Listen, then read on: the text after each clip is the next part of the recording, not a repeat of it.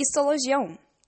Tecidos, né? Eles são um conjunto de células com formatos diferentes, com funções diferentes e possuem interdependência, tem proteínas específicas. Por exemplo, todos eles foram originários do zigoto. Esse zigoto sofreu diversas mitoses, que depois sofreram diferenciações e aí originaram tecido epitelial, tecido conjuntivo, tecido nervoso, tecido muscular. Aí nós vamos falar então sobre o tecido epitelial. Ele tem origem mista, ou seja, ele vem da ectoderme, ele vem da endoderme, ele vem da mesoderme, que são os folhetos embrionários. A ectoderme forma revestimentos externos, epiderme, boca, fossas nasais, ânus. A endoderme forma o revestimento da bexiga urinária, do tubo digestivo, do fígado, do pâncreas. A mesoderme forma endotélios do sangue, da linfa, mesotélios do pulmão, abdômen e do coração, que é a pleura, que é o revestimento do pulmão, o pericárdio, que é o revestimento do coração, e o peritônio, que é o revestimento do abdômen.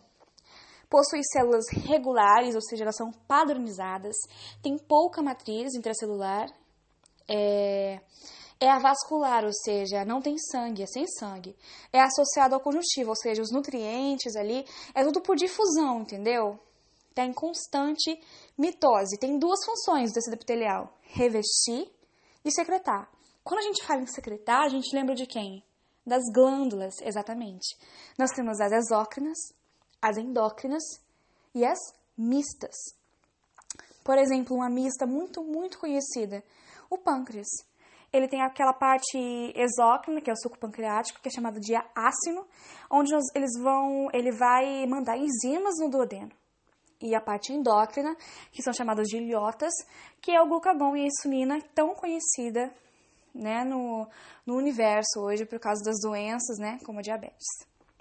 E também tem o fígado, que é pouco falado às vezes, né? A parte endócrina produz proteínas de coagulação. E a exócrina produz a bile, muito conhecida. Existem 3 tipos de secreção. A secreção holócrina, que é quando a saída de secreção mais a célula, que seria um exemplo a glândula sebácea. Tem a secreção apócrina, onde a secreção e um pedacinho de células são liberados, que é como, por exemplo, a glândula mamária. E a merócrina, que é só a liberação da secreção. Bom, e da parte de revestimento, as células elas possuem 3 tipos, que são as células simples, que tem uma camada, estratificada, que tem várias camadas, e a pseudoestratificada, que ela é simples, mas os núcleos das células estão em posições diferentes, que dá aquela impressão que ela é estratificada, mas na verdade ela é pseudoestratificada. Tem 4 tipos de formas, que é pavimentoso ou achatado, cúbico, prismático ou de transição.